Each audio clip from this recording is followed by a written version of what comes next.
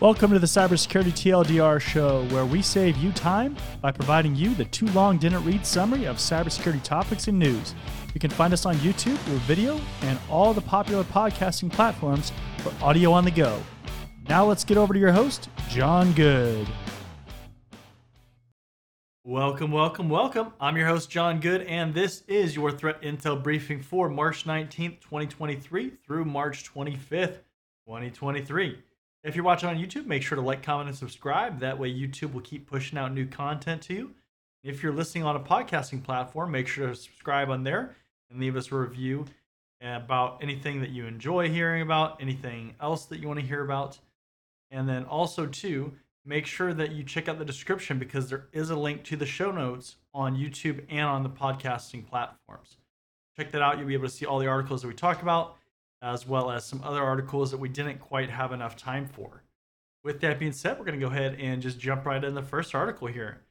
So, PomPomPurin unmasked. Infamous breach forms mastermind arrested in New York.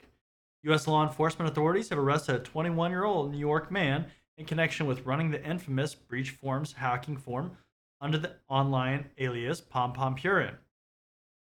Development first reported by Bloomberg Law comes after News 12 Westchester earlier this week said that federal investigators spent hours inside and outside of a home in Peekskill. At one point, investigators were seen removing several bags of evidence from the house. The New York-based local news service added, and this is a quote, "When I arrested the defendant on March 15, 2023, he stated to me in substance and in part that A, his name was Connor Brian Fitzpatrick, B, he used the alias PomPomPurin, and C, he was the owner and administrator of breach forms," FBI agent John Longmire said. Fitzpatrick has been charged with one count of conspiracy to solicit individuals with the purpose of selling unauthorized access devices. The form has since attracted notoriety for hosting stolen databases belonging to several companies, often including sensitive personal information. So, anytime one of these major underground hacking forms gets busted, there is a huge shakeup in the underground market, right? If you're not familiar with things like Tor, basically kind of the dark web, there is this other side of the internet where you have to basically connect into this Tor network in order to see some of these websites and these hacking forms, right? Obviously, there's going to be some that are on the regular web too, but that's where a lot of these kind of hide because there's kind of this anonymous aspect of things, even though we've seen that that's not entirely accurate, right? But it's this constant battle where these bad people, malicious people are on these forums doing things, buying illegal drugs, buying weapons, buying access to companies' websites and their systems and networks. And then we also see law enforcement also monitoring those platforms, right? And watching for this stuff, building cases against people, especially the big fish. So the people that are running it, right? Because if you take down the big fish, the person that's running it, well, you can either take over that platform and watch it even closer, or you can just take down that platform. So we've seen instances of that where people have been taken down, arrested by law enforcement for running these platforms, and then kind of behind the scenes, law enforcement takes over and they just watch, right? They just build cases against people. And so that's kind of why you see shakeups like that happen. But I think one of the key things to keep in mind here too is that this is a 21-year-old person, right? 21-year-old man, it says, running this big kind of evil empire. That's just the craziness of the web and of internet technologies, is that somebody could go do that, right? Before, let's say 30, 40 years ago, you might have to be some big mob boss or something in order to pull off the same kind of large-scale marketplace, right, or scheme. And that's just changed so much with the internet and how much adoption there is. And then also, we have people that are younger and younger just becoming fluent in dealing with technologies and internet websites and platforms and things like that. So it's just a very interesting kind of evolution. But one word to the wise, all you people that are doing bad things out there, this is basically what's going to happen, right? Law enforcement can continue to chase you forever, right? They can just keep coming after you, keep building cases, and eventually it will catch up to probably almost everybody, right? I mean, realistically, there's probably some people that kind of slip through the cracks, but especially if you're running something mass scale like this, like a large marketplace for malicious things, they're going to come after you. They're going to find you. It's just how it is. Usually, we see these people, they kind of make mistakes anyways. They go off and brag about how they're running whatever and how their OPSEC is amazing. And then eventually they get caught, right? So, what you can do if you're interested in some stories like that, there is a podcast, Darknet Diaries, which is really interesting. And this podcast, they have people on talk about stories. Some of them like this, right? Where these people are running these forums, or maybe they have some kind of interaction or involvement or usage of these kinds of forums, right? So definitely check that out. That is definitely worth listening to if you're interested in those kind of stories. Next article, Kaspersky released a new decryptor for Conti-based ransomware. Kaspersky has published a new version of a decryption tool for the Conti ransomware based on previously leaked source code for the Conti ransomware.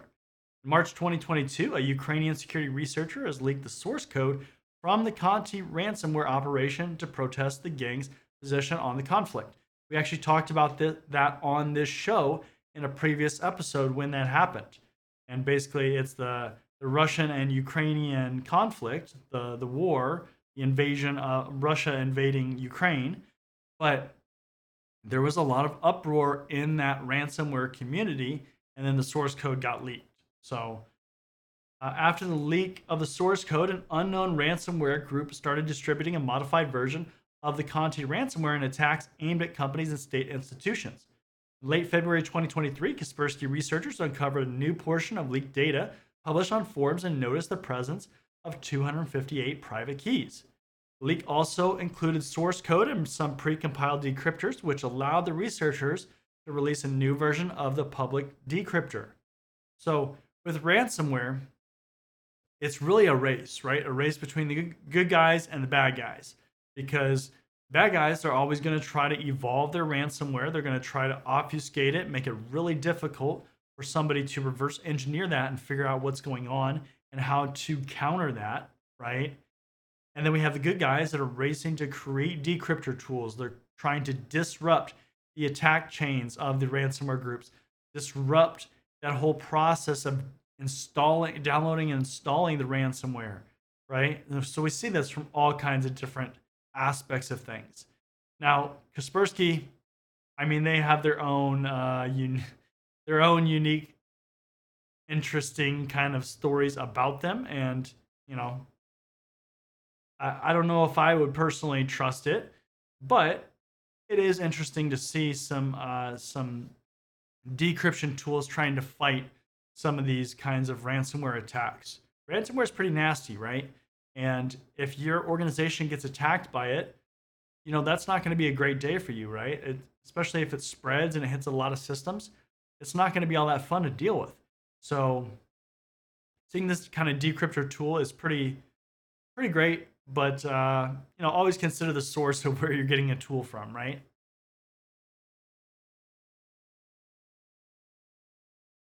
So next article, Chinese linked hackers deployed the most zero-day vulnerabilities in 2022, researchers say. Chinese state-linked hackers continue to be the most prolific users of zero-day vulnerabilities, exploiting 7 such software flaws as part of their cyber operations in 2022, according to the latest research from Mandiant. The firm observed 2 instances of Russian state-backed groups deploying 0 days and 2 instances of North Korean hackers using them.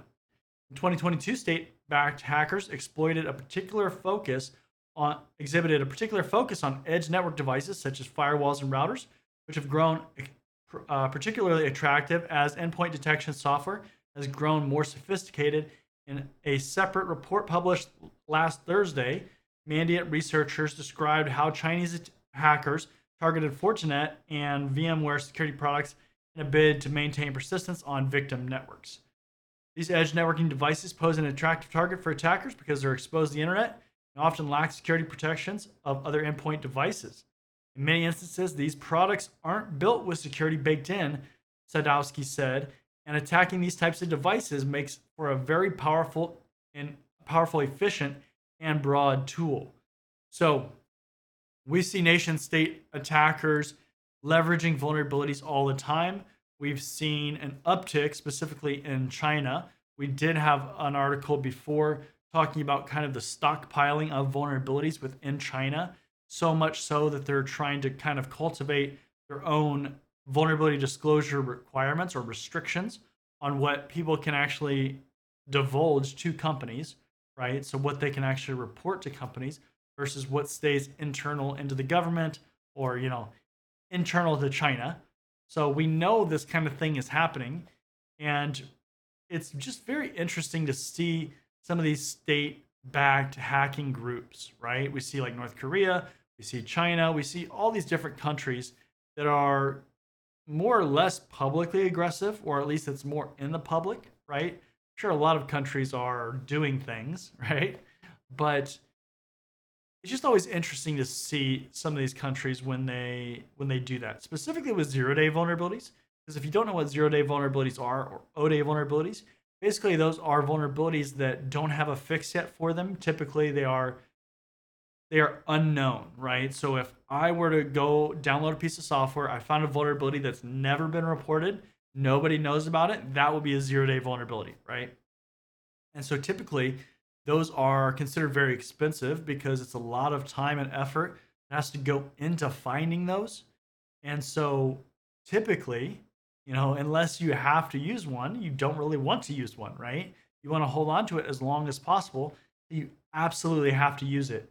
And then at that point, you use it and then it's considered burned because now people can start to know about it. They start to see alerts or that attack chain and what that looks like. But again, it's just always interesting to see, especially which country uses the most, right? But I'm not entirely surprised just based on some of the things that we've seen recently. So that will definitely be something to kind of continue to watch, see if that changes hands as far as which country has used the most. But right now, it is China, right? Next article, India cuts internet to 27 million as Punjab police hunt Sikh separatists. Indian authorities have blocked internet access for about 27 million people in the state of Punjab for a fourth straight day, one of the country's most extensive blackouts in recent years, as police search for a Sikh separatist on the run.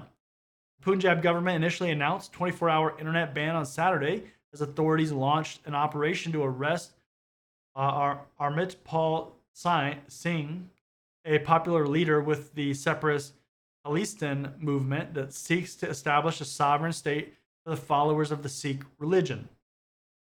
The internet shutdown, which affects everyone in northern Indian state, was extended by the government for a third time to midday Tuesday. This past Tuesday, under a law that allows the connections to be cut to prevent any incitement to violence and any disturbance of peace and public order. Police in Punjab have justified the internet shutdown as a means to maintain law and order and stop the spread of fake news. So, India is very interesting in general, right? We've seen them take some pretty aggressive measures with things like incident response requirements and requiring you to report or notify victims of breaches very, very quickly, a lot quicker than other places, right? And all kinds of different stuff like that, right? This is kind of just another thing, right? In the United States, for example, we would never imagine that the government could just go in and knock out an entire internet connection. For instance, in New York State, right? We would never imagine that the government could just go into the ISP, the internet service provider, and be like, shut that down, right? Shut down the entire state's internet connection. So that's pretty crazy, right? That's pretty extreme. You know, the other thing that I think about too is how connected we are, right? Like just in general with the internet. So if that happens and like your thermostat, your refrigerator, like all these other things also go down. Your security system probably, all these things can go down because you can just shut down the internet. I mean, I get it, right? Like they're trying to go after this certain person that they think is going to cause a lot of harm, a lot of damage, most likely. But that's pretty overreaching as far as the power to be able to do that, right? Again, in like the United States, that would never like stand. People would be so angry and just uproar based on that alone. But also too, it's like they're going after one person and they shut out 27 million people. That's crazy, right? One person. That's just very, very interesting. Anyways, next article, UK ransomware incidents volume surged 17% in 2022. Attacker reported ransomware incidents increased by 17% annually in the UK last year, despite a global decline in overall volumes, according to JumpSec. The London headquartered security vendor compiled its annual trend report from manual investigation techniques and automated bots designed to scrape public facing websites run by ransomware actors. It said that data from the first part of 2023 shows signs of a continued uptick in ransomware compromises this year, so for 2023. Although the National Cybersecurity Center, NCSC, has previously predicted we would see a more diverse and capable ransomware landscape following the decline of the prolific Conti group, Lockbit appears to have taken the former's mantle globally and in the UK. So, one of the things that we see occasionally, right, by geographic region typically, so by country, by area of the world, is certain types of attacks come in trends, right? So if you're seeing it in one area, there's probably some kind of event that spurred that or that caused that certain type of attack to increase compared to others, right?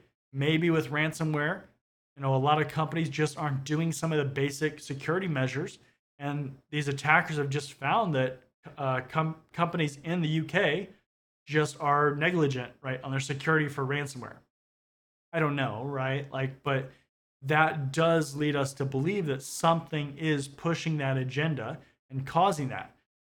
If companies were really secure, why would these attackers go after that specific country or a lot of companies in that country more than other types of attacks, right?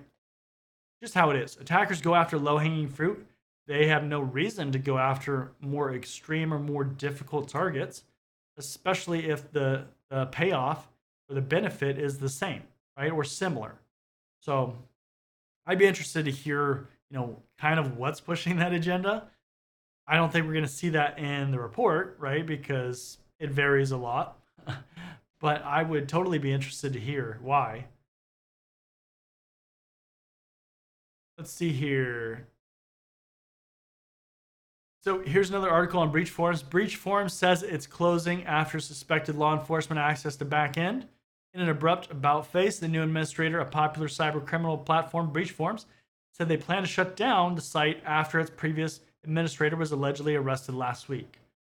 Hacker going by the name of Baphomet initially said that they were working through an emergency plan for the forum after the arrest of 21-year-old Connor Brian Fitzpatrick that we already covered an article about at his home in Peekskill, New York last Wednesday. In court documents, Fitzpatrick is alleged to be the hacker known as Pom Pom Purin, the leading administrator of Breach Forums. What a terrible username, right? Like, I just hate saying it. It's just so what a terrible username. Can't you pick something simple? But in an update published on Tuesday, the new administrator taking over Breach Forums said that they now plan to shut down the platform entirely. Baphomet wrote that someone was able to access the back end of the platform through Pom Pom Purin's account on Sunday afternoon, leading them to believe law enforcement may have accessed the site's source code and information about the forum's users. So yeah, this goes back to what I was saying, right? A lot of times when these administrators get taken down or arrested or taken into custody and it's public, then there's a lot of skepticism, there's a lot of concern, from these malicious people that access these malicious websites. And they have to be concerned with that because they're doing a lot of shady stuff. And then if the law enforcement can access information like who they are or other email addresses associated with their account, they can tie all this stuff together, find out who these people actually are. Because typically, you're not going to use your actual username, you're going to use an alias. I guess people do probably use their work emails and stuff like that, stupid stuff. But so it is interesting to see that. Again, check out Dark Rating because I recently listened to an older episode that they had on there. But basically, what happened was the law enforcement, there's this big sting. One of the law enforcement agencies took over one of the platforms, but they had to actually take into custody these other people for they had to basically coordinate this attack, right? Because as soon as they took down these other people, it was going to be known that all this happened, and so they had to kind of maneuver and schedule it, right? But yeah, I mean, this is kind of what happens, right? And then so that site maybe will go down, it'll come up as another site. That happens a lot, even with just the attacker groups in general. They shift around a lot. So let's see here. Next article: research highlights cybersecurity's underestimated role as a business and revenue enabler. Trend Micro Incorporated, a global cybersecurity leader, today released new research revealing that while global organizations plan to increase cybersecurity budgets in 2023, business leaders hold conflicting views on the function. John Clay, VP of Threat Intelligence at Trend Micro, there's a quote: organizations want to make the most of their security investments.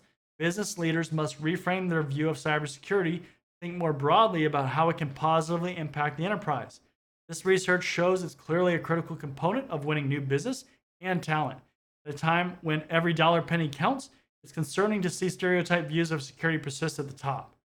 Nearly 2/3, 64% of business decision makers, BDMs, respondents say that they plan to increase security investments in 2023. However, the research also reveals critical gaps in BDM's understanding of the relationships between cybersecurity and other parts of the organization. On the other hand, half, 51%, claim cybersecurity is a necessary cost, but not a revenue contributor, while a similar share, 48%, argue that its value is limited to attack threat prevention. Nearly a fifth, 38%, even see security as a barrier rather than a business enabler. So this is one of the most annoying things that I can think of that I see, somewhat frequently, or it comes up every so often, is this idea from security people that in general, security is a business enabler, right? Like I have a whole video on why you shouldn't use ROI and all these kinds of things about cybersecurity. It's just such a fundamental understanding of where cybersecurity fits into the organization and how that impacts the mission and how that kind of fits into those pieces, right? There are companies where it totally does make a difference and it is an actual revenue generator, right? That can totally happen in a lot of organizations, right? Like if a customer is like, you have to get this certification, this compliance certification, or we will not spend $50 million with you. Yeah, obviously at that point, it becomes a revenue generator, right? Like it's a revenue barrier that if you don't meet or exceed, you're not going to get that extra money, right? And you have to do a cost benefit analysis, see if it's worth it based on what you're going to implement or what you're going to do.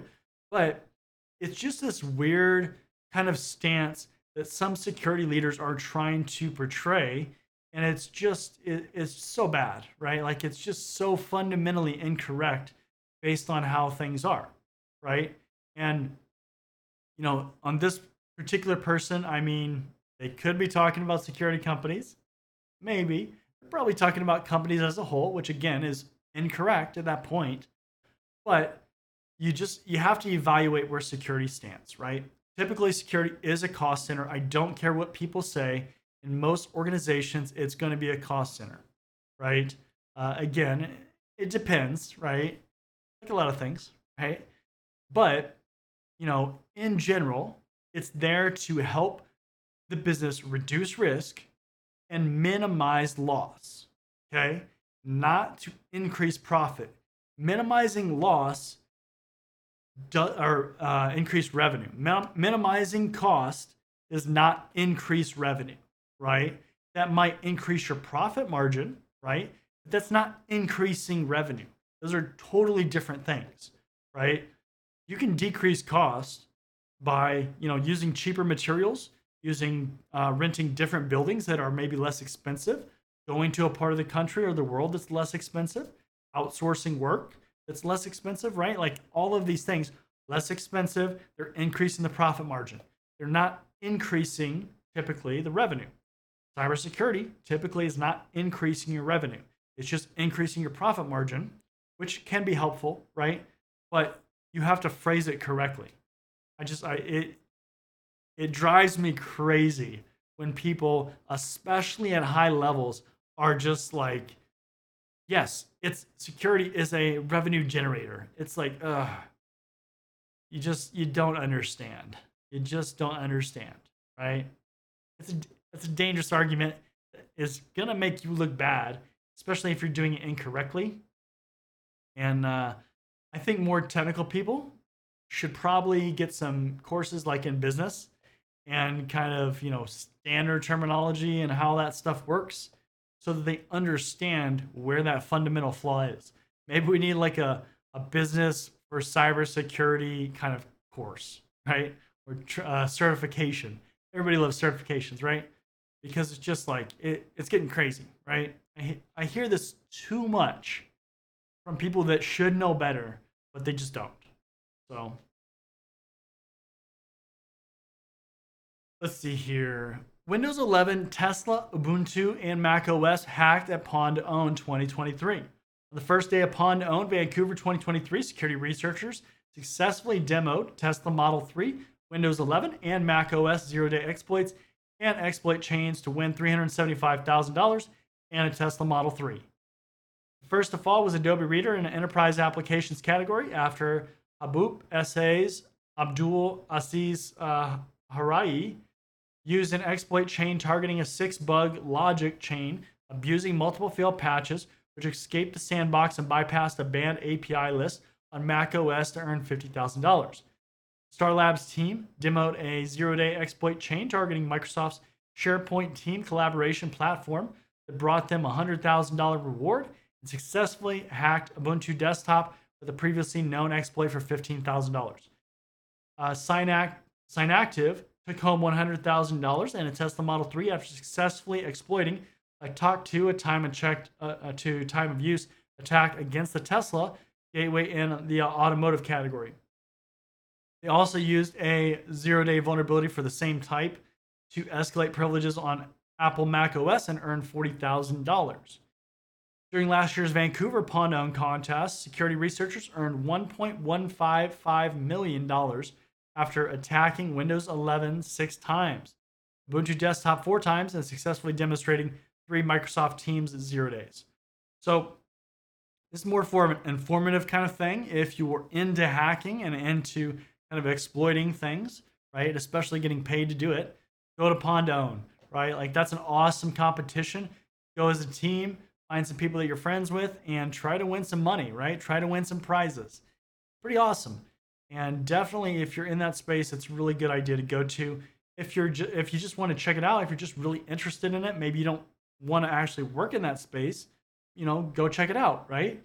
But it is just so awesome that we have competitions and events like this, because it is rewarding people for doing research ethically, right? In a world where we have a ton of people going toward the dark side, right? That are going as they're going to be black hat hackers, or they're shifting that way, right? I could totally see that, right? Like if you're some super awesome hacker and you just get no respect, no credit, right? Like no credentials or no achievements or anything like that, no acknowledgement. What is to stop you from going that way? We have to incentivize people that are talented, that are wanting to do this for good and help people, and incentivize it, right? Give them awards, give them money, right? There's security researchers and people that are working in regular companies. We don't want those talented people to go to the dark side and make things even more difficult and make our lives even worse, right? So really important. That's why bug bounty programs are really important too, right? But those are more, kind of ongoing where this is like an event. So, but really awesome. Definitely, I would recommend checking that out. So, with that, we're going to go ahead and wrap it up for this week. This has been your Threat Intel Briefing for March 19th, 2023 through March 25th, 2023. Again, I'm your host, John Good. If you're watching on YouTube, make sure to like, comment, and subscribe. That way, YouTube will keep pushing out new content to you. If you're listening on podcasting platforms, then make sure to subscribe and leave us a review on there as well. Also, make sure to check out the description on either on YouTube or on the podcasting platforms, because there will be a link to the show notes. Check out all the articles that we talked about, plus some more that we didn't have time for. And with that being said, we're going to go ahead and wrap it up for this week. I want to thank you for joining me, and I'll see you next time.